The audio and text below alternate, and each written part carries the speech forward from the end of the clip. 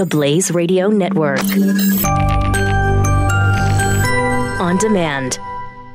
You're listening to Pure Opelka. Why are things improving?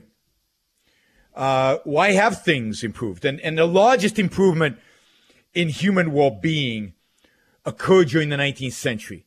The largest improvement of human well-being occurred during the Industrial Revolution, where we went from being, basically life expectancy of in the 30s, dirt poor subsistence farmers eating everything we consumed, eating everything we produced, having no surplus, no vacations, no time off, no recreation, nothing.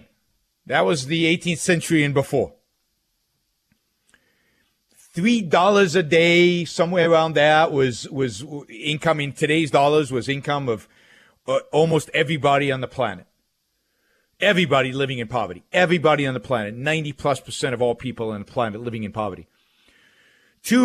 By the end of the Industrial Revolution, in Western Europe and the United States, basically most people being rich in comparison to what had existed before.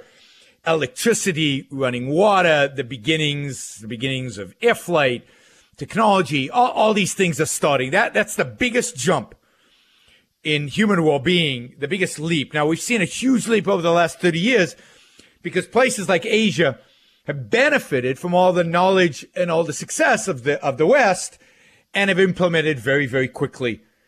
And the results are astounding.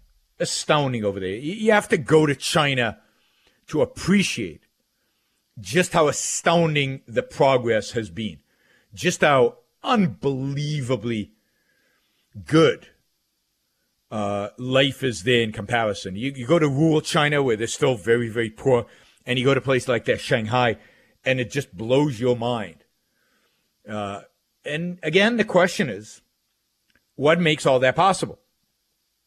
And I think the best way to look at this, you can look at it historically, and you'll get a kind of a political answer, and a political answer is important, but there's a more fundamental answer, and that's to look at your own life. Look at your own life and ask the question, what makes my life better? What improves my life? When do things get better? When do things get worse? What are the principles by which I can evaluate, just from introspecting over my life? Even if you're young, you can do this.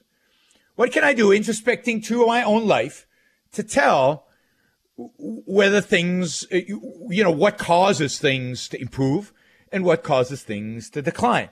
What causes things for me to be able to get a better job, to make more money, to live a better life, just broadly? What things do I do as an individual that impact my life one way or the other? And can I generate any principles from this? And the answer is yes, you can.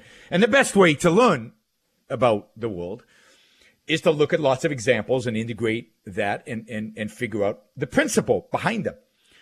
And if you look at your own life, if you introspect about, again, the good stuff and the bad stuff, what you discover is that, I'll ask you, what leads to good stuff? When do you succeed and when do you fail? Is there a principle to all the times where you succeeded and to all the times when you failed? Well, let's start with the failure. What leads to individual failure? When do we fail? And I would suggest this, I would propose this, that human failure is always a consequence. Failure that is self-generated, not failure where somebody else comes and clubs you over the head and your life's a failure because they just basically killed you or maimed you or whatever.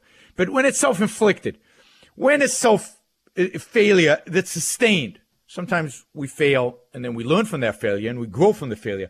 But real failure, what leads to it? And I think you can see universally, you can see in almost every case, you can see it across the board. Failure is a result of acting on emotion, not thought. Acting on emotion, letting our emotions dictate truth, letting our emotions dictate action. That's when we fail. We fail when we don't think it through. We fail when we don't consider all the aspects, all the consequences of a decision and action that we take on. Failure almost always is there when reason is absent, when rationality is absent or limited.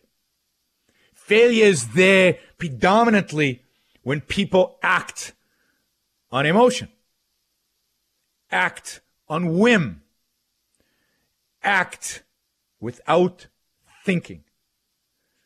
Failure is there when people evade, when people don't consider everything purposefully, when they look away because the facts might be uncomfortable. That is what leads to failure, to disappointment, to depression, to failure in life. What leads to success? When you look around the world or around your neighborhood or around your industry, who are the successful people? The most successful people. Now, I know some people are going to say luck. But when you actually examine people's lives, yeah, luck plays some role. The best example of this is the lottery, right? There's this big lottery jackpot, $750 million. You could win it. What happens to most people who win the lottery? It turns out, study after study show, that they live miserable, pathetic lives. That they lose a lot of the money. That they don't enjoy it. That they land up handing it out to distant relatives, or they just invested badly and they lose it. Or they keep it, but they're just miserable because it turns out that money doesn't buy you happiness. Not completely. Money in and of itself buys zero happiness. You know what buys happiness? Making money. Producing stuff. Earning it. That's what leads to happiness. So if you look at successful people, it's not about luck. Luck is fleeting.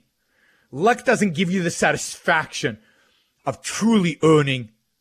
And therefore, luck is not what leads to success. Again, you can be rich, but not successful. Because success is not about money. Success is not about prestige. Success is about happiness. It's about fulfillment. It's about flourishing. That's what real success at life is.